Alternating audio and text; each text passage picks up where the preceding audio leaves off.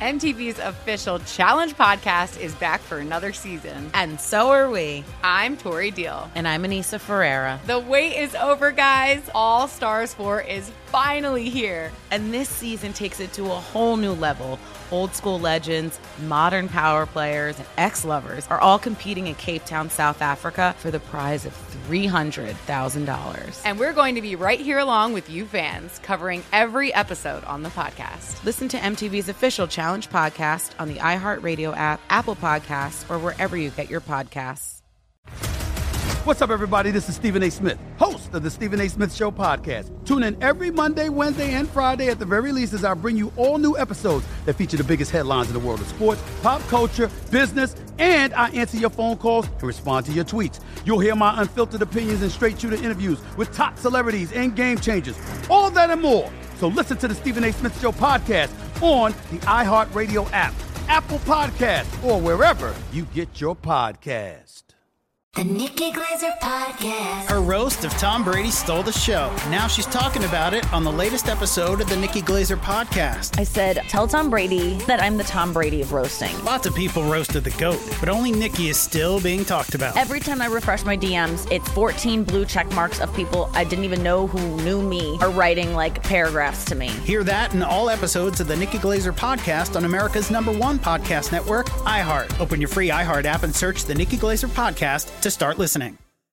Hey, thanks for downloading the podcast. If you want to listen live, all you have to do is download the iHeartRadio app and search for Fantasy Sports Radio Network. Also, if you want to catch this show on video, be sure to check out Zumo TV, channel 719. That's where you can find Sports Grid's Fantasy Sports Network. Enjoy the show, and thanks so much for listening. Hello everyone, and welcome to the Daily Roto Hour here on Sports Grid TV. I'm Davis Maddock, joined by Ricky Sanders, and today we are going to take a look at the NBA awards voting, Ricky, because we are going to get the end of the regular season happening here in just a little bit. So it's pretty much all but confirmed that the NBA season is going to finish. There are a couple stragglers. We heard that Kyrie Irving is encouraging players to start their own league. Dwight Howard voiced some reservations about playing the rest of the season, which are totally understandable, right? These guys totally have the right to protect their bodies, have the right to protect their health, have the right to voice their concerns as far as social justice and civil unrest. I hope they find a way to work it out, but this is going to be a forward-thinking show, just talking about the basketball on the floor. We're going to do MVP, Defensive Player of the Year, our all NBA teams, and Ricky, this is the stuff that people want, right? People love to argue about who deserves the awards in the NBA. Yeah, and I think we actually will have some arguments here. Like, I think there are some clear-cut winners, but there are some dark horses, and I think all defensive player will be fun because we get to argue, like, are they going to award this based on, the offensive stats, or are they going to go purely based on defense? I think that'll be a fun one to talk about. So, yeah, it's much better to talk about the game on the floor than to talk about, Kyrie Irving's opinion about whether the league should start. Right. Yeah, that is definitely true. So I think that we should start with the conversation that everyone cares about the most, which is MVP. The MVP tracker that Basketball Reference has, I really enjoy this as a tool. I think that does a great job of, trying to strip out a lot of the narrative-based arguments and really just making arguments about what the guys have done on the floor. It seems like Giannis is just going to cakewalk into winning the most valuable player this year, Rick. I don't really know if anyone else is even that serious of a contender. I feel like this is going to be, he gets first place on probably 90% of the votes. Yeah, I mean, like, the guy who usually is the one who's talked about is James Harden. But if you remember, there were some serious shooting slumps this year from James Harden. I mean, he ended up shooting under 44% from the field, which, is to be expected on a team where he's just launching in order to keep them competitive. So, from the way that they play, like, it makes sense that he wouldn't have a great shooting season, but he's had better shooting seasons in a similar role before. So I know he led the league in points by a lot, 34.4 points per game compared to Giannis's 29.6. and they run a Harden-centric offense that works for him. But the same can be said for Milwaukee, the way they run their offense with Giannis, where they have guys spread around him, but instead of Harden, the step back three, with Giannis, it's mostly just attacking the rim. And you've got him, having just an outstanding season defensively. I don't really think there is anyone close. I mean, the other names that I think we could talk about are LeBron, who went to a Lakers team that was awful and really propelled them to just being a solid team, 49-14. He did average about 26 points per game. You get the assists with him that you don't get with Giannis. In fact, he almost doubled him, 10.6 assists per game compared to 5.8. But Giannis, obviously one of the best rebounders in the game you don't get with LeBron. And LeBron, I mean, he had that other superstar in Anthony Davis. So really, was he as valuable to that team as Giannis was? When you see their record, 48-9 with Giannis, 5-3, almost a 500 team without Giannis, I think it's pretty obvious that Giannis should be the MVP.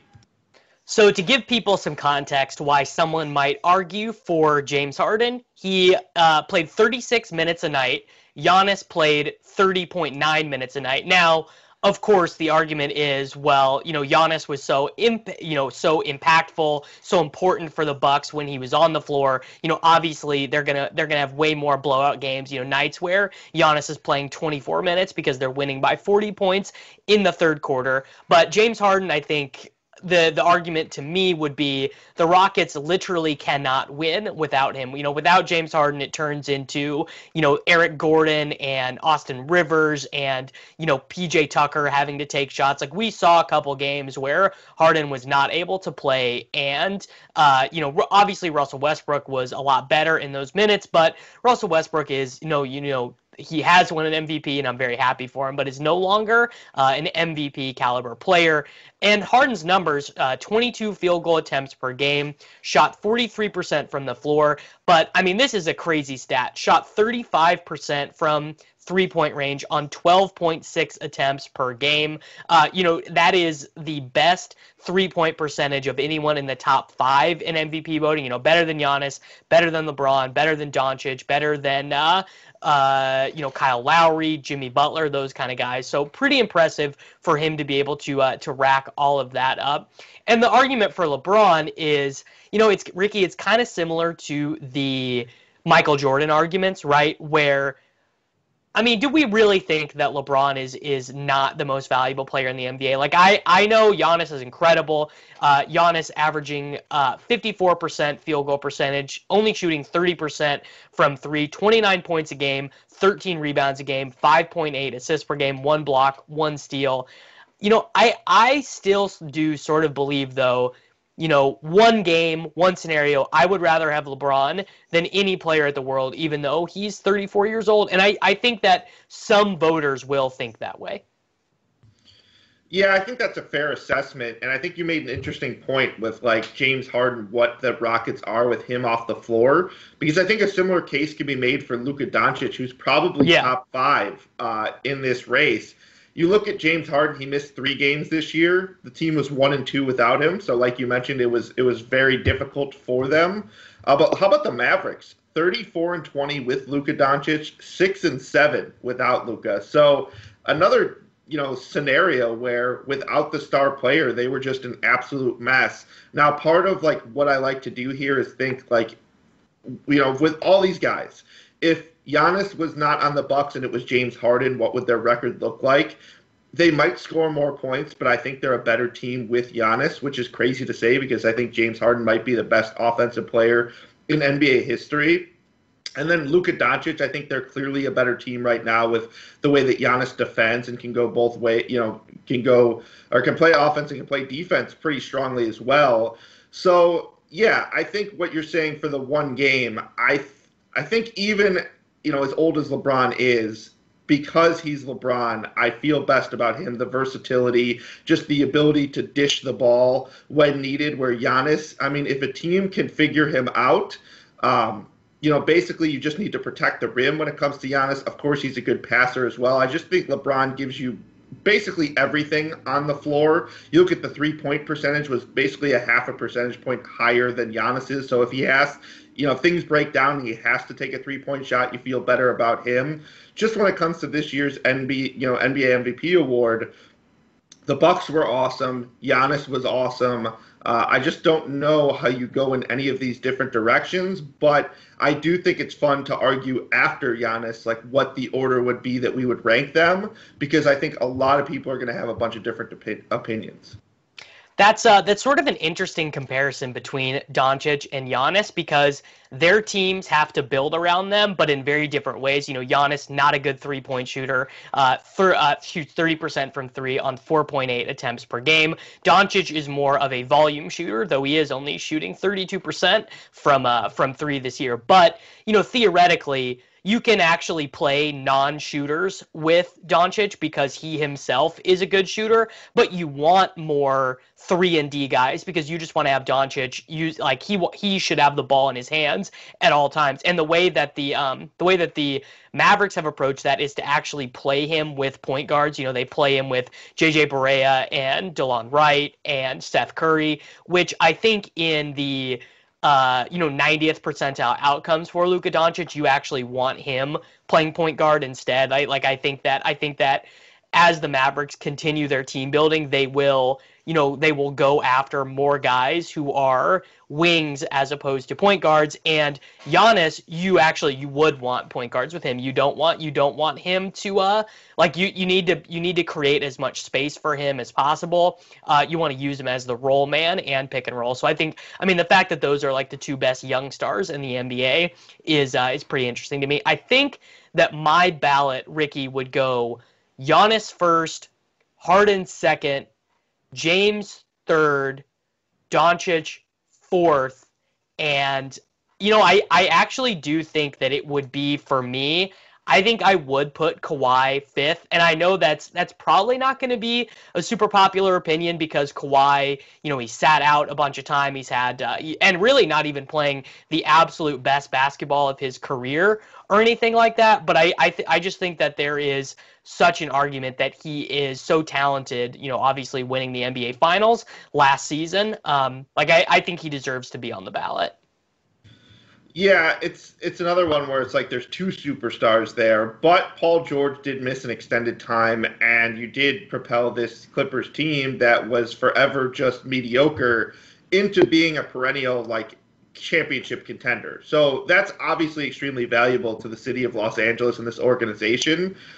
It's just a matter of, was he more valuable than someone like Nikola Jokic was to the Denver Nuggets? And if we're going just on value without him to the team, I guess Plumlee is like a usable backup. I just don't think you're winning anywhere near as many games without him. I guess the same can be said for Kawhi Leonard, but Paul George can kind of anchor that team.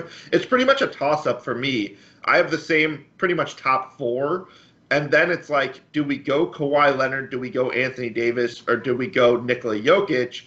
And I think there's a case to be made for Jokic that he doesn't get enough love. The question I like the case for Jokic. Yeah. I think that's fine. Yeah, I think I would go Kawhi ahead of him. I just really don't like the lack of respect that Jokic gets.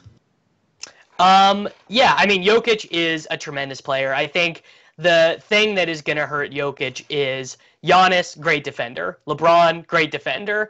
Harden, a bad defender. Anthony Davis, good defender. Doncic, bad defender. Kawhi, great defender. Butler, very good defender. So the case you start poking with Jokic is, well, he doesn't really shoot 3-pointers. He shoots 3.5 per game, shoots 31% on those, and he's not a great defensive player. And he plays a position where, the backups, generally speaking, are able to provide similar output to the starters, at least in terms of offensive numbers. If the Nuggets chose to run their offense through Paul Millsap or Mason Plumlee, Yes, they would be a worse team. Like, they would not win nearly as many games because the offense would suffer. But I think, like, Mason Plumlee, if he played 38 minutes a night and had a 28% usage rate, he could probably be a 20-10 guy, right? Like, he could do his best Kevin Love impression just because of the way that that basketball functions. So that is our discussion on the MVP. When we return, we will discuss these guys a little bit further as we transition to our NBA first, second, and third all NBA teams. Going to go ahead and head into our first break here on the Daily Roto Hour on Sports Grid TV. See you guys on the other side. SportsGrid.com. Betting insights and entertainment at your fingertips 24/7 as our team covers the most important topics in sports wagering. Real-time odds, predictive betting models, expert picks, and more. Want the edge? Then get on the grid. SportsGrid.com. MTV's official Challenge podcast is back for another season. And guess what? So are we. Just in case you forgot, I'm Tori Deal. I'm a 6-time finalist and a Challenge champion. And I'm Anissa Ferreira, and I've been gracing your screens for the last 2 decades. I am a veteran challenger and Challenge All-Star. And speaking of All-Stars, All-Stars 4 is finally here. I'm going to be honest. I literally thought this day was never going to come. Well, the Challenge gods have answered our prayers, and we're going to be right here along with you fans covering every episode on the podcast. And this season takes it to a whole new level. Old school legends, modern power players, redemption seekers, and ex-lovers are all competing in Cape Town, South Africa for the prize of $300,000. Anyone can win, relationships matter, and only one All-Star will claim the title of Challenge champion. Listen to MTV's official Challenge podcast on the iHeartRadio app, Apple Podcasts, or wherever you get your podcasts. The Nikki Glazer Podcast. Her roast of Tom Brady stole the show. Now she's talking about it on the latest episode of the Nikki Glazer Podcast. I said, tell Tom Brady that I'm the Tom Brady of roasting. Lots of people roasted the GOAT, but only Nikki is still being talked about. Every time I refresh my DMs, it's 14 blue check marks of people I didn't even know who knew me are writing like paragraphs to me. Hear that in all episodes of the Nikki Glazer Podcast on America's #1 podcast network, iHeart. Open your free iHeart app and search the Nikki Glazer Podcast to start listening. If you love sports and true crime, then there's a new podcast from executive producer Dan Patrick and hosted by me, Jay Harris, that you won't want to miss. Playing Dirty: Sports Scandals. Each week, I'm squeezing the juiciest details from some of the biggest sports scandals ever. I'm talking Marcus Dixon, Olympic gymnastics, Cain Velasquez, salacious Super Bowl-level scandals. Join me on the dark side of sports by listening to Playing Dirty: Sports Scandals on the iHeartRadio app, Apple Podcasts, or wherever you get your podcasts.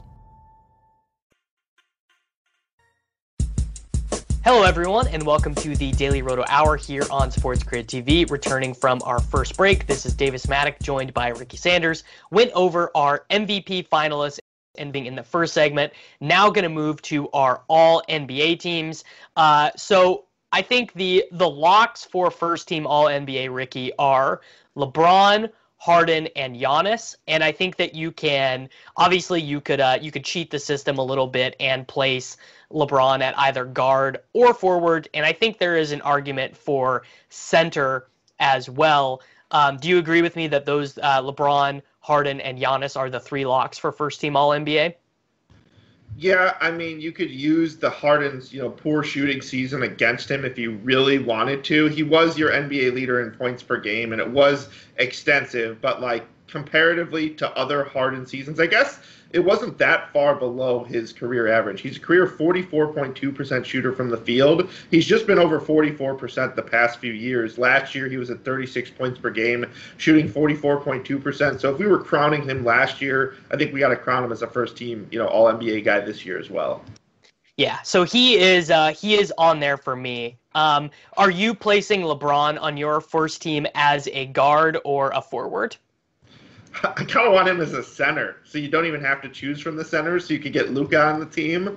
But I think I'm probably playing him as a forward to make sure Luka is on that team, because I think Luka is deserving. I know Kawhi Leonard was excellent this year. He was kind of banged up, but I think that I would want Luka on my all first team over Kawhi, which is kind of crazy, but Luka, one of the few all-around guys who reminds me of like a Harden or Giannis. So I think I would play LeBron at forward.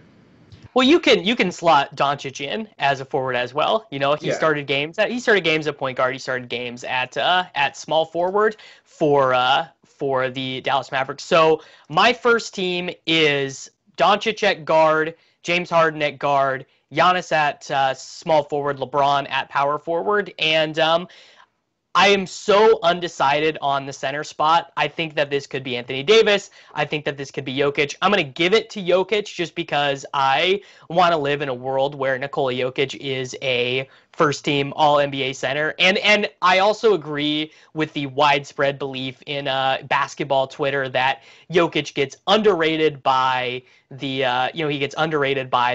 large, like the big media, big NBA, the guys, they like to make fun of him. His highlights don't play as well on Sports Center as Anthony Davis's might, 'cause he's not flying above the rim and slamming home alley-oops. So for me, Doncic, James, Giannis, LeBron, Jokic is my first team All-NBA. Yeah, so I just want to say something about Jokic is that like the same people who loved like Mo Vaughn and like David Wells are the ones that think like Nikola Jokic is overrated because of his stature. But first of all, he's lost a lot of weight during this time off. So have you seen these pictures of him? He looks like Porzingis now. He looks like David Hasselhoff running on the beach. You just got to get some slow-mo with Nikola Jokic now, and I think it would be a fine time. But so here's the thing about like these centers. I mean, basically the center that just stands by the basket and receives alley-oops is a thing of the past. Like Clint Capella, they couldn't really get rid of Clint Capella fast enough. The Rockets decided to go with a 6'6" PJ Tucker, who's basically a small forward, playing him at center instead of playing like the old NBA's version of a center at center. So with Anthony Davis and Nikola Jokic, you get two guys who are not that. I mean, Anthony Davis can be that, a guy you can throw lobs to, but he's also a really good mid-range shooter. And he's got a three-point shot to his game. I mean, Anthony Davis took a career-high 3.5 three-pointers per game, and no one really noticed, by the way. 33.5% from beyond the arc. Third straight year, he was over 33% from beyond the arc. That was actually better than Jokic. 26.7 points per game. He's probably the better defender of the two. The thing with Jokic is, can you imagine having a team of superstars and getting him the ball to the top of the key? And these guys are able to work themselves open, someone like Luka or James Harden, or they're moving off screens. It just would be absolutely unfair. But at the same time, like if you have a rim protector with Anthony Davis with that team, that also is unfair because you're going at guys like Giannis and Anthony Davis who are just not going to let you get to the rim. So it is a really tough decision for me. Just to be different, I think I'll go Anthony Davis just because you basically have four great passers. But it's just me building the context of a team rather than like the context of Anthony Davis versus Nikola Jokic's season. So I want to make this point because it's fascinating. So if you go back to the beginning of PJ Tucker's career, he was drafted by Toronto in the 2006 season, and then he went to play in all of these leagues that he played in: Israel, Ukraine, Greece, Italy, and Germany. So that's from 2007 to 2012. He comes back to the NBA in 2013. What position do you think he played in the NBA in 2012, 2013 for the Phoenix Suns? Shooting guard? He played 78% of his minutes at shooting guard for that Phoenix Suns team. So he was playing with Goran Dragic, Marcin Gortat, Jared Dudley, and Luis Scola, starting at shooting guard for that team, actually like kind of alternating minutes with Shannon Brown. And now he is legitimately, he is the starting center for a team that is, likely going to be a favorite to make the, like literally is has a chance to make the NBA Finals, probably is going to make the Western Conference Finals. It just really illustrates how much the game has changed. Literally, I mean, even over the last 5 years, his position changed 4 slots as a result of that. It's just crazy. Yeah, just to be fair, it's really the Rockets who have committed to this the most. Like, other teams are still trying to find big men to at least play that position who can do other things. But, I mean, this is why I don't think the Rockets are a true contender. A team that's firing shots from beyond the arc, I do think you want an offensive rebounder. Someone like we've argued on this show before, like a Dennis Rodman or the modern day version of Dennis Rodman. Someone who could get you those rebounds and get you those second chance shots, as opposed to you shooting all these lower percentage shots with guys like James Harden. I just don't think that's going to work against a team like the Bucks, who can rebound very well. The Clippers are a decent rebounding team. Obviously, LeBron James and Anthony Davis, along with their centers, I think they're just going to have a hard time being competitive against the league's best, even though they're a fun offense to watch.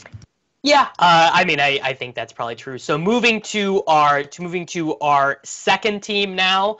I think Damian Lillard is a lock for second team. I mean, he was having an absolutely phenomenal season before things went sideways. I think Pascal Siakam is a lock.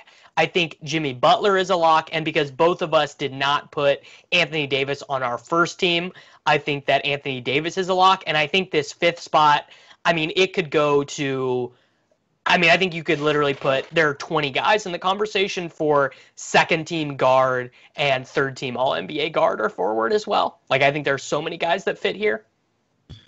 Yeah, and it just depends on whether you care about their quality of team and how committed they are to defense. It seems like a lot of the next options are guys who you're pretty much punting defense. If you're not going the Doncic, Lillard, Siakam, Butler foursome, then you're probably replacing one of them with Bradley Beal, Trae Young, potentially a Devin Booker, guys like those. I guess Russell Westbrook, who's a guy who scored over 27 points per game and was really good in those games that Harden missed. But Bradley Beal, over 30 points per game, don't you feel like he belongs on this team? It's just a matter of that Wizards team was so brutal, but he really became a true all-around player. With John Wall out, there was no question this was Bradley Beal's team. I remember discussing in years past that when John Wall sits out, Bradley Beal has actually been worse. He would take an uptick in the usage, but he would shoot poorly. That was not the case this past season. Almost 46% from the field, beyond 35% from the arc, while he was the clear target for defenses, with this team. They had Davis Bertans, who could hit an open three, and they had a bunch of other guys that were useful. But Bradley Beal was their weapon, and teams just couldn't stop him. I remember there was a stretch where you were playing Bradley Beal every day in daily fantasy. He wasn't playing much defense, but just offensively, if we're going to give Harden, the first team, I feel like Beal belongs on the second team. So I actually agree with you. That is not that's not the consensus way that these things have shaken out. Most of the people who are voting for All-Team NBA have put Chris Paul, Russell Westbrook over those guys. I'm with you, though. Beal, for me, deserves to be second team or third team All-NBA for sure. So I think that for me, the second team All-NBA, it's got to be Beal, Lillard, Siakam, Butler, and Anthony Davis. And I mean, maybe the sentimentalist in me wants to put Russell Westbrook here because I love Russell Westbrook. I think he's so great. And when Harden was missing time for the Rockets, it really was Westbrook and a bunch of dudes. At least when Harden's healthy, he knows that he can go to the bench for 10 minutes a game, and there's going to be someone else who will be able to do some scoring. But when Harden was out, it was Westbrook and, just the cast of some of the worst characters you can find in the NBA. It was a tough scene for non-Russell Westbrook Rockets over that point. So I kind of would like to give Westbrook that spot out of sentimentality. Wait, does that mean you're leaving Kawhi off your second team? Because I think you had Doncic on your first team. You're right. You're right. So for me, that means Siakam is third team and Kawhi is second team. So I misspoke there. Good catch, Ricky. Yeah. So we're putting Kawhi on the second team and moving Siakam down to the third team. Yeah, I think my second team is Lillard, Beal, Doncic, Kawhi, and then whichever center you didn't choose for the first team. I think I said Anthony Davis, so I'll put Jokic here, but they're really interchangeable. Yeah, so I think the consensus second team, what most people will end up doing, I think a lot of people will have Kawhi on that first team. So the consensus second team All-NBA will be something like Doncic, Lillard, either Siakam or Kawhi, Jimmy Butler, and then Anthony Davis or Jokic. And I kind of think that the positional eligibilities are very friendly to the centers here, because then, we start talking about guys like Bam Adebayo as being, if you count Anthony Davis as a forward and you really like Anthony Davis, you can move him there. So through 2 teams for the All-NBA, we have nominated LeBron James, James Harden, Giannis, Kawhi, Nikola Jokic, Luka Doncic, Damian Lillard, Jimmy Butler, Anthony Davis, and Bradley Beal as our candidates. And when we get back from break, we will start diving into some of the other NBA teams. We'll talk about the rookies. We will go through our 3rd team All-NBA, look at our Defensive Player of the Year. I think we'll have some really interesting conversations with 3rd team All-NBA, because there are just way less answers here, and it becomes more about what do you value? Do you value a guy who puts up crazy numbers on a bad team? Do you value a guy who's part of one of the winningest teams in the NBA? So, we start looking at some of the Bucks tertiary players, some of the Boston Celtics, but we are going to go ahead and head into our break here on the Daily Roto Hour on Sports Grid TV. When we return, we will continue with our discussion of the All-NBA teams for 2020. SportsGrid.com. Betting insights and entertainment at your fingertips 24/7 as our team covers the most important topics in sports wagering. Real-time odds, predictive betting models, expert picks, and more. Want the edge? Then get on the grid. SportsGrid.com. MTV's official Challenge podcast is back for another season. And guess what? So are we. Just in case you forgot, I'm Tori Deal. I'm a 6-time finalist and a Challenge champion. And I'm Anissa Ferreira, and I've been gracing your screens for the last 2 decades. I am a veteran challenger and Challenge All-Star. And speaking of All-Stars, All-Stars 4 is finally here. I'm going to be honest. I literally thought this day was never going to come. Well, the Challenge gods have answered our prayers, and we're going to be right here along with you fans covering every episode on the podcast. And this season takes it to a whole new level. Old school legends, modern power players, redemption seekers, and ex-lovers are all competing in Cape Town, South Africa for the prize of $300,000. Anyone can win, relationships matter, and only one All-Star will claim the title of Challenge champion. Listen to MTV's official Challenge podcast on the iHeartRadio app, Apple Podcasts, or wherever you get your podcasts. The Nikki Glaser Podcast. Her roast of Tom Brady stole the show. Now she's talking about it on the latest episode of the Nikki Glaser Podcast. I said, tell Tom Brady that I'm the Tom Brady of roasting. Lots of people roasted the GOAT, but only Nikki is still being talked about. Every time I refresh my DMs, it's 14 blue check marks of people I didn't even know who knew me are writing paragraphs to me. Hear that in all episodes of the Nikki Glaser Podcast on America's #1 podcast network, iHeart. Open your free iHeart app and search the Nikki Glaser Podcast to start listening. If you love sports and true crime, then there's a new podcast from executive producer Dan Patrick and hosted by me, Jay Harris, that you won't want to miss. Playing Dirty: Sports Scandals. Each week, I'm squeezing the juiciest details from some of the biggest sports scandals ever. I'm talking Marcus Dixon, Olympic gymnastics, Cain Velasquez, salacious Super Bowl-level scandals. Join me on the dark side of sports by listening to Playing Dirty: Sports Scandals on the iHeartRadio app, Apple Podcasts, or wherever you get your podcasts.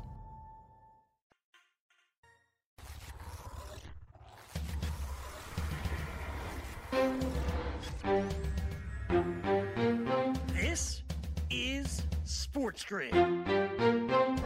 Get on the grid. Hello, everyone, and welcome back to the Daily Roto Hour here on Sports Grid TV. I'm Davis Maddock, joined by Ricky Sanders, continuing our countdown of the All-NBA teams in 2020. Getting to the fun stuff now, Ricky. Getting to the point where we can argue about guys. We are to the 3rd team of the All-NBA. I think the only guy that we've discussed thus far that is now on our 3rd team is Pascal Siakam, but we went ahead and put Bradley Beal on our 2nd team All-NBA. Again, not a popular consensus selection. So we're sitting here looking at 3rd team All-NBA. What are some of the names that come to your mind for 3rd team All-NBA guards? I think Trae Young has to be up there. I mean, Trae Young just took his game to another level. Without John Collins, he was the only show in town, and it was not a great team by any means. It was a team that was playing in fast-paced games, and Trae Young's not known as a defender. But 9.5 threes per game, over 36% three-point percentage from a guy who was launching literally from half court at times. I mean, Trae Young was just ridiculous where he would spot up from, and he almost averaged 30 points per game. So I think, he's not a first or second teamer because of his deficiencies, but in terms of third team, I think we've got to put him here.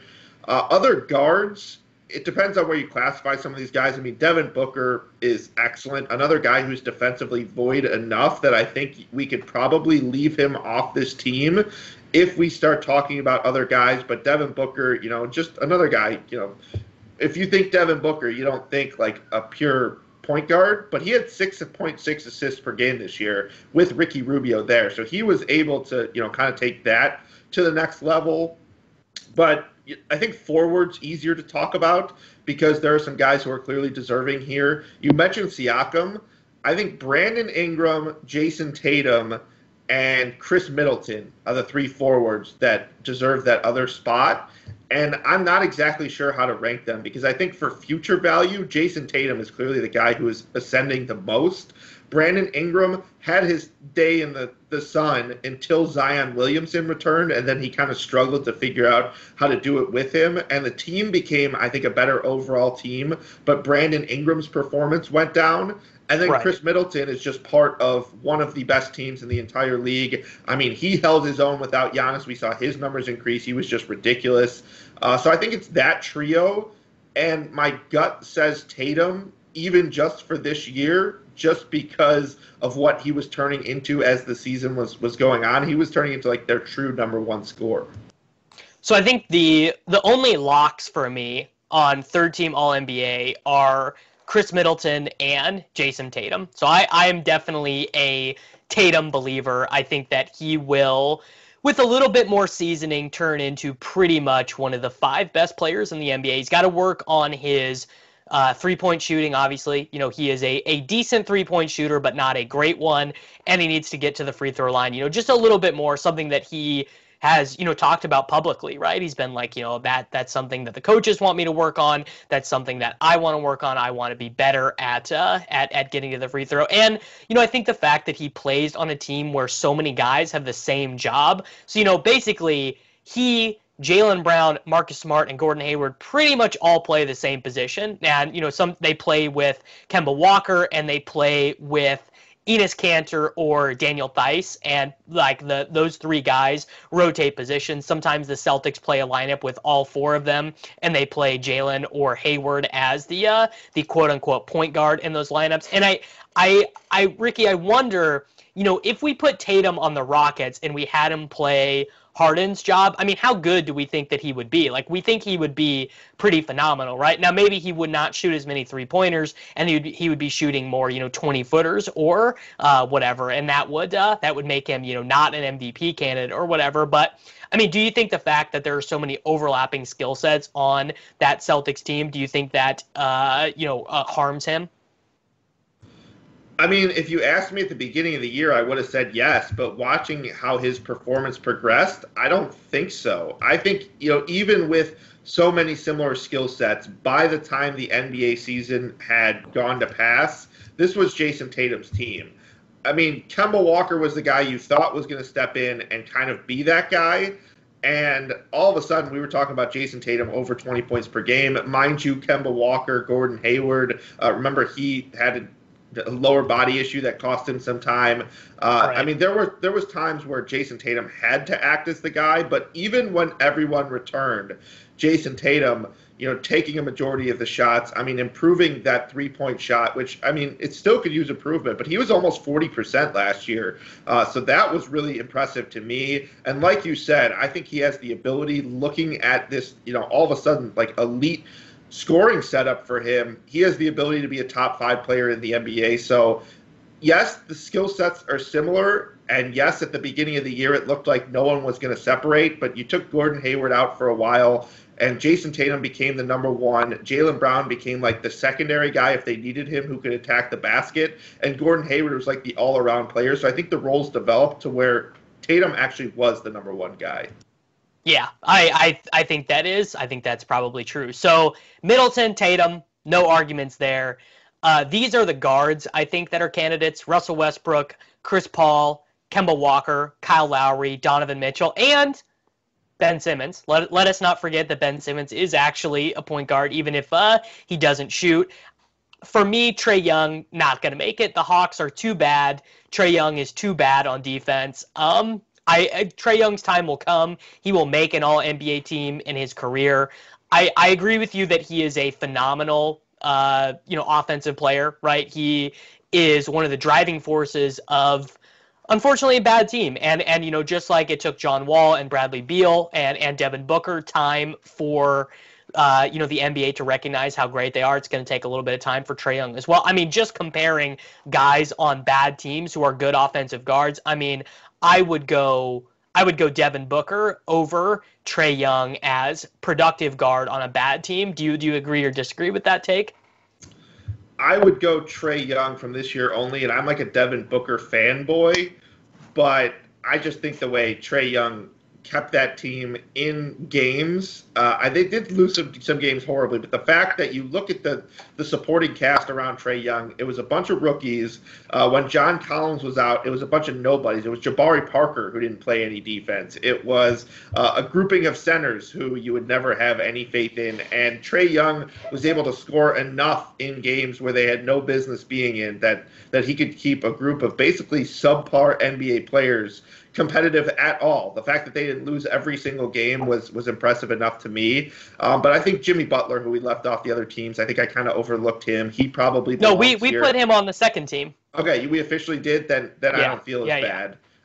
Okay, then Trae Young I do think belongs here, but there's no one in their right mind that would call Trae Young like an all-around player. It's just because of his elite offensive skill set cancels out his defensive flaws to a degree.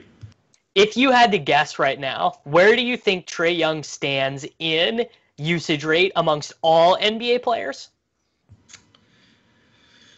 He was way up there. I would say third. Fourth. So Giannis at 37%, 37.4, Doncic at 37, Harden 36.4, Trae Young 34.9. There are 14 guys who are above 30%. Trae Young is one of them. And you know what's interesting, Rick? We've been having this whole conversation. We have yet to mention, I mean, we just mentioned Ben Simmons, but we haven't mentioned Joel Embiid. We have not mentioned, we just gave a small mention there to our boy Ben, haven't talked Horford, and haven't talked Tobias Harris. And, theoretically, the 76ers are supposed to be one of the 5 or 6 best teams in the NBA. They're supposed to have all these duds. I mean, Joel Embiid has a 32% usage rate.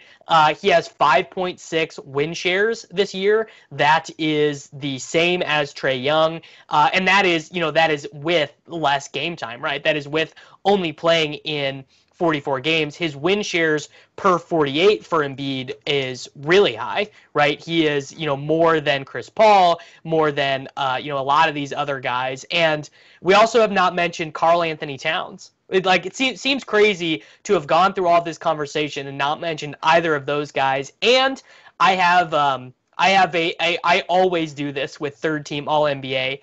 I actually always, when I do this, I put Rudy Gobert out as my third team All NBA center because the only reason the center position still exists in the NBA pretty much is defense. Like the guys who are incredible defenders are the centers that you would want on your team. And I don't think there's been a better defensive player in the NBA the last 5 years than Gobert. Teams do not make buckets at the rim against Utah. They just don't. It just does not happen.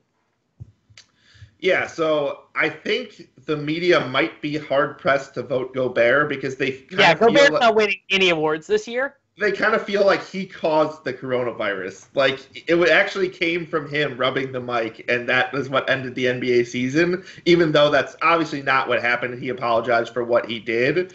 But I actually think Bam Adebayo is in that conversation as well. I mean, Joel Embiid is like the flashy option who gives you the points. Rudy Gobert is the guy who is absolutely elite defensively, but you look at the win share numbers, Bam Adebayo not that far behind Rudy Gobert in terms of defensive win shares or win shares in total, and he gives you the offense as well. He's a good passer. He's not quite Nikola Jokic, but he's a guy with 23.6% assist rate last year. By comparison, Rudy Gobert 6.5.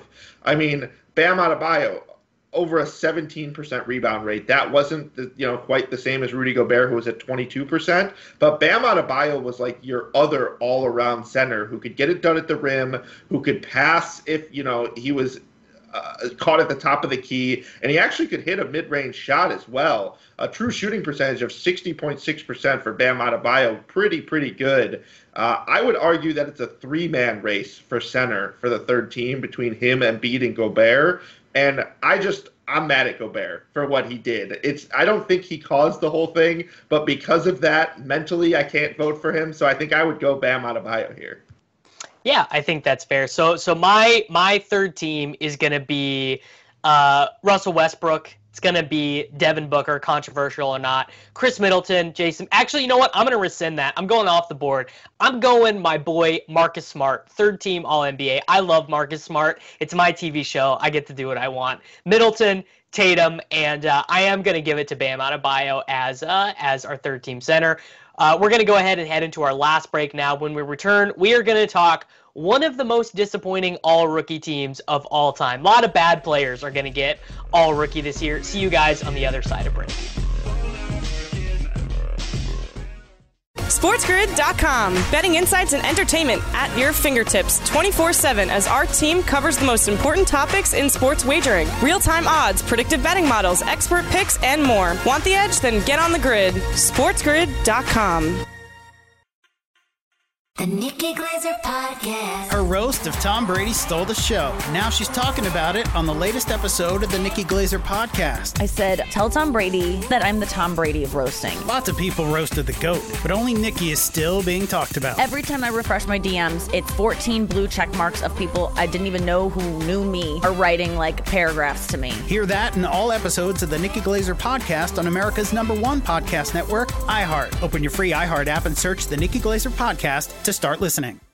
MTV's official Challenge podcast is back for another season. And guess what? So are we. Just in case you forgot, I'm Tori Deal. I'm a 6-time finalist and a Challenge champion. And I'm Anissa Ferreira, and I've been gracing your screens for the last 2 decades.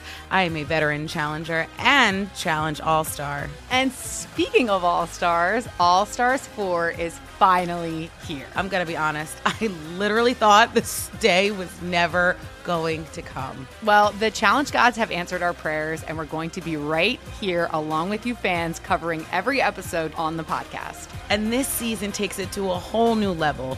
Old school legends, modern power players, redemption seekers, and ex-lovers are all competing in Cape Town, South Africa for the prize of $300,000. Anyone can win, relationships matter, and only one All-Star will claim the title of Challenge champion. Listen to MTV's official Challenge podcast on the iHeartRadio app, Apple Podcasts, or wherever you get your podcasts. If you love sports and true crime, then there's a new podcast from executive producer Dan Patrick and hosted by me, Jay Harris, that you won't want to miss. Playing Dirty: Sports Scandals. Each week, I'm squeezing the juiciest details from some of the biggest sports scandals ever. I'm talking Marcus Dixon, Olympic gymnastics, Cain Velasquez, salacious Super Bowl-level scandals.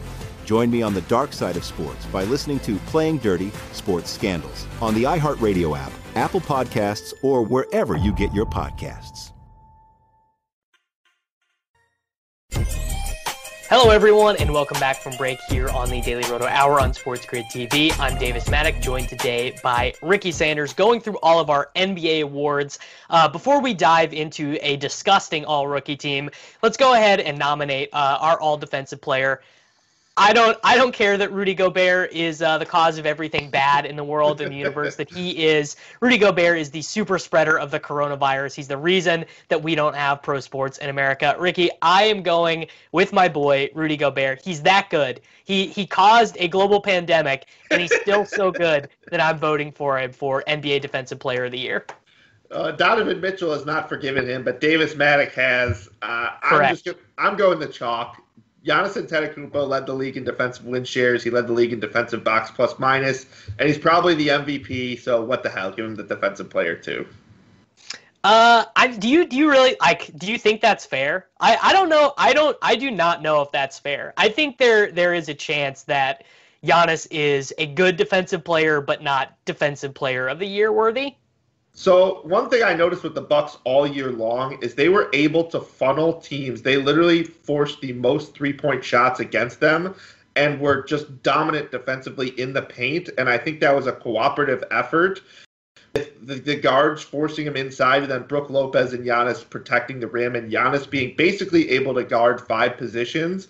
So from a defensive scheme, the way they guarded actually was very poor for players against them. Like, obviously, every once in a while you get an outlier shooting performance, but it was low percentage shots against them. So it was partially the scheme, but I think you needed Giannis to be part of that scheme to force people away from the basket. So, like, from that perspective, I do think it's warranted. Yeah, I mean, I'm not arguing against it. Like, Giannis clearly, just by the factor of being that big and that athletic, it's hard to it's hard to argue against him being a really impactful defensive player. Also, I have heard it argued that Anthony Davis should be on that list. You know, I don't really know if I don't really know. I guess my first team All NBA would my first team All Defense would probably be like Chris Paul, Marcus Smart, Giannis, Anthony Davis, and Rudy Gobert. I think that would probably be my first team All Defense. Might be getting there on reputation for Chris Paul, but that was just off the top of my head who I thought was probably the most impactful.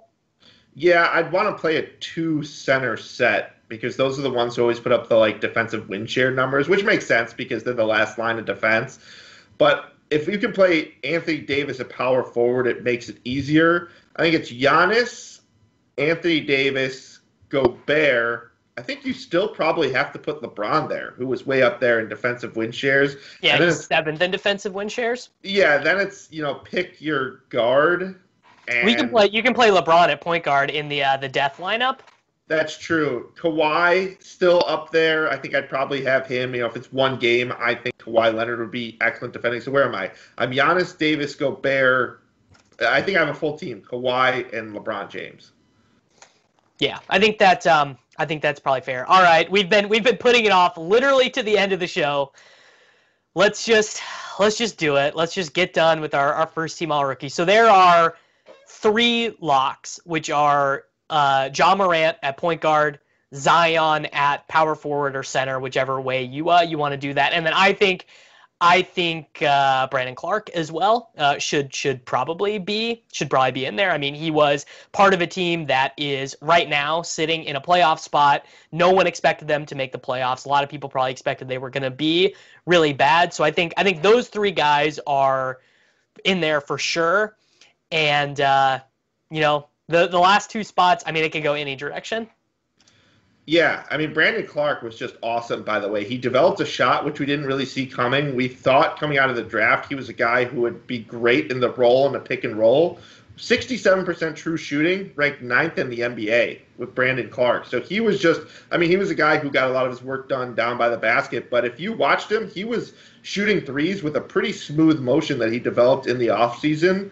I thought he was really impressive. But then rounding it out, it gets difficult, and it depends what you prioritize.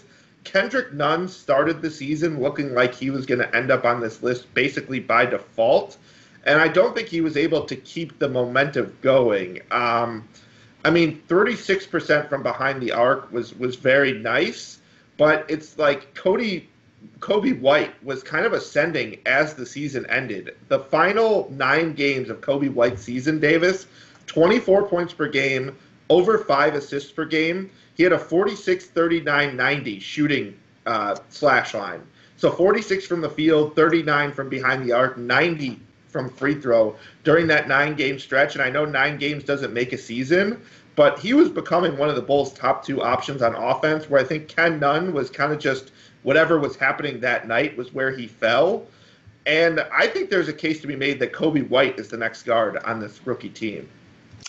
I don't hate the idea of Kobe White just because like, sure, reward the performances that you think are outstanding. He was on a bad team, was playing off the bench for a ton of it, but did he play better at least for stretches than Kendrick Nunn, than Terrence Davis, than Michael Porter Jr.? Sure, yeah. I think he probably did. The guys that I would fill that out with would be Tyler Hierro. I think. Yes. I think Nunn and Hierro were the guys. They were rookies who were forced to play meaningful minutes for a team that I think they're third in the East as it sits right now. Now maybe they aren't actually the third best team in the East for a lot of different reasons, but I mean those guys were super good. I mean Tyler Hierro is going to have like a career as a three-point shooter for a long time, but Kendrick Nunn, I mean he just straight up came into the NBA and was giving like 30 minutes a night, 15 points a game, 3 assists a game, was shooting good from the field, 36% from three, 52% effective field goal percentage. I mean, that guy, he could be the fourth best player on any team in the NBA. And he was, not like a highly touted player coming out of college or anything like that. No, he was undrafted because he had some character issues, so we call it, coming out of Illinois. I think he was arrested on a domestic battery charge, and then Illinois cut him. He went to Oakland, I think the University of Oakland, and then was undrafted out of there. But clearly he was a Division I quality player. It was just teams weren't willing to take a shot on all the rest of the package, but he turned out to be someone that the Miami Heat took a shot on, ended up starting him, and the rest is history, shall we say. But I think you can't leave Michael Porter Jr. out of this. Look, his performances were inconsistent, to say the least, but that was because of the role that they were affording him, basically. Towards the end of the year, when he started getting 20-plus minutes a game, we started to see why NBA scouts thought that this was like an elite scorer in the long term in the NBA. I think, just for this year, certainly you can make the case to leave him off, but including future value in it, I think Michael Porter Jr. has the chance to be the third best player from this draft. And I just saw sparks of Michael Porter Jr. You play him 12 minutes, you could get 20 points out of him in the game. So it makes me wonder what a full-time Michael Porter Jr. could look like as soon as next year. I know that's kind of some foreshadowing to award a guy a team, but I think just because of this rookie class, he had to be a top 5 guy anyways. So what the hell? Yeah, I mean, I don't have a real problem with that. I mean, Michael Porter Jr., so his per 36 numbers, pretty incredible. Per 36, 19 points, 10 rebounds, was shooting 53% from 2-point, shooting 42% from 3 on 5.5 attempts per 36 minutes. Now, the issue you run into is he started one game, played 14 minutes per game, and only played 670 minutes in 48 games total. So not a super star-studded record in terms of actually playing minutes. Some of the other guys that deserve consideration for me, very similar to the arguments for Kendrick Nunn and Hierro, Matisse Thybulle, just because he was either a starter or a 6th or 7th man for a team that we expect to be really good, a team that won a ton of games. Thybulle, not a good offensive player by any stretch of the imagination, basically, but was a very solid defensive player. I mean, if he made a second-team all-defense or whatever this year, I don't think that we should be surprised. I also think there is another name that we have neglected to mention yet, which is Eric Pascal for the Golden State Warriors. 27 minutes a night, started 26 games. Now, he played on a really bad team, but he was 14 points, 5 rebounds, 2 assists, and was able to be a presence out there. And just in terms of like a bad rookie class, I mean, why does Eric Pascal not deserve to be second team all rookie? Yeah, I remember the fantasy community calling him Draymond Pascal during his starts when everyone was injured, just because he had to do everything by default. He was more of a scorer and less of a passer, during that time. And it was just from fantasy numbers. He wasn't actually anywhere near as good, but, he ended up being the number one scoring option when they needed him to be, which was weird from a jump shooting power forward. But hey, very weird. He got the job done. Some other names I think we need to mention: PJ Washington, just solid all around player, good shooter. But these are the names that I think had a shot to ascend if the season went on. Jackson Hayes was a guy who I thought brought the energy off the bench. Maybe he isn't quite in the same tier as the season went on. I think we were going to see more good things from these players just because his opportunity was probably waning with Derek Favors back. But Rui Hachimura and Kevin Porter Jr. were guys I think we clearly were going to see a lot more of if that season went on and we were just able to see them progress. Rui Hachimura, I think, has a chance to be a really good player for a really long time. I think he's just a solid power forward. He's great by the basket, 71% shooting inside 3 feet of the basket. He's solid on mid-range jumpers, but Kevin Porter Jr. was a guy who looked like he could ascend to the second scoring option on Cleveland. We saw it a few times. He dropped 30 points on the Heat in a game in February. I think Kevin Porter Jr. was a guy who they were going to start playing more minutes than Jetty Osman, and we were just going to see what he could do, and he looked like he could be real-life good. It's just a fact that he was kind of an afterthought for so much of the season, and he had just started to get it going that I don't think you can put him in the same convo. But I think if we played 82 games consecutively, all of a sudden Kevin Porter Jr. might be top 10. Some of the names we haven't discussed, who people are probably yelling at their screens: RJ Barrett, PJ Washington, Cam Reddish, Jarrett Culver. I mean, there were some people arguing, I'm sure, for DeAndre Hunter or Darius Garland, but not quite making our list. So everyone, thank you very much for watching and listening to the Daily Roto Hour here on Sports Grid TV. Hope you are feeling entertained and informed about all of the various NBA awards voting. Don't think we'll see too much change here as we head into the final 8 games of the regular season. Once everyone gets down to Orlando, we will see you back tomorrow with more educational and entertaining content. SportsGrid.com. Betting insights and entertainment at your fingertips 24/7 as our team covers the most important topics in sports wagering. Real-time odds, predictive betting models, expert picks, and more. Want the edge? Then get on the grid. SportsGrid.com. MTV's official Challenge podcast is back for another season. And guess what? So are we. Just in case you forgot, I'm Tori Deal. I'm a 6-time finalist and a Challenge champion. And I'm Anissa Ferreira, and I've been gracing your screens for the last 2 decades. I am a veteran challenger and Challenge All-Star. And speaking of All-Stars, All-Stars 4 is finally here. I'm going to be honest. I literally thought this day was never going to come. Well, the Challenge gods have answered our prayers, and we're going to be right here along with you fans covering every episode on the podcast. And this season takes it to a whole new level.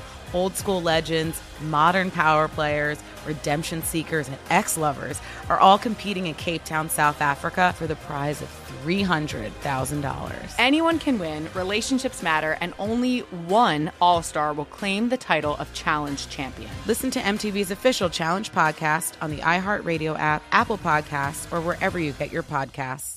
The Nikki Glaser Podcast. Her roast of Tom Brady stole the show. Now she's talking about it on the latest episode of the Nikki Glaser Podcast. I said, tell Tom Brady that I'm the Tom Brady of roasting. Lots of people roasted the GOAT, but only Nikki is still being talked about. Every time I refresh my DMs, it's 14 blue check marks of people I didn't even know who knew me are writing paragraphs to me. Hear that in all episodes of the Nikki Glaser Podcast on America's #1 podcast network, iHeart. Open your free iHeart app and search the Nikki Glaser Podcast to start listening.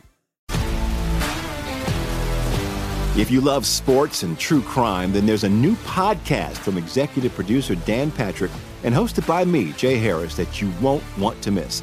Playing Dirty: Sports Scandals. Each week, I'm squeezing the juiciest details from some of the biggest sports scandals ever. I'm talking Marcus Dixon, Olympic gymnastics, Cain Velasquez, salacious Super Bowl-level scandals. Join me on the dark side of sports by listening to Playing Dirty: Sports Scandals on the iHeartRadio app, Apple Podcasts, or wherever you get your podcasts. MTV's official Challenge podcast is back for another season. And so are we. I'm Tori Deal. And I'm Anissa Ferreira. The wait is over, guys. All Stars 4 is finally here. And this season takes it to a whole new level. Old school legends, modern power players, and ex-lovers are all competing in Cape Town, South Africa for the prize of $300,000. And we're going to be right here along with you fans, covering every episode on the podcast. Listen to MTV's official Challenge podcast on the iHeartRadio app, Apple Podcasts, or wherever you get your podcasts. What's up, everybody? This is Stephen A. Smith, host of the Stephen A. Smith Show podcast. Tune in every Monday, Wednesday, and Friday at the very least as I bring you all new episodes that feature the biggest headlines in the world of sports, pop culture, business, and I answer your phone calls and respond to your tweets. You'll hear my unfiltered opinions and straight-shooter interviews with top celebrities and game changers. All that and more. So listen to the Stephen A. Smith Show podcast on the iHeartRadio app, Apple Podcasts, or wherever you get your podcast. The Nikki Glaser Podcast. Her roast of Tom Brady stole the show. Now she's talking about it on the latest episode of the Nikki Glaser Podcast. I said, tell Tom Brady that I'm the Tom Brady of roasting. Lots of people roasted the GOAT, but only Nikki is still being talked about. Every time I refresh my DMs, it's 14 blue check marks of people I didn't even know who knew me are writing like paragraphs to me. Hear that in all episodes of the Nikki Glaser Podcast on America's #1 podcast network, iHeart. Open your free iHeart app and search the Nikki Glaser Podcast to start listening.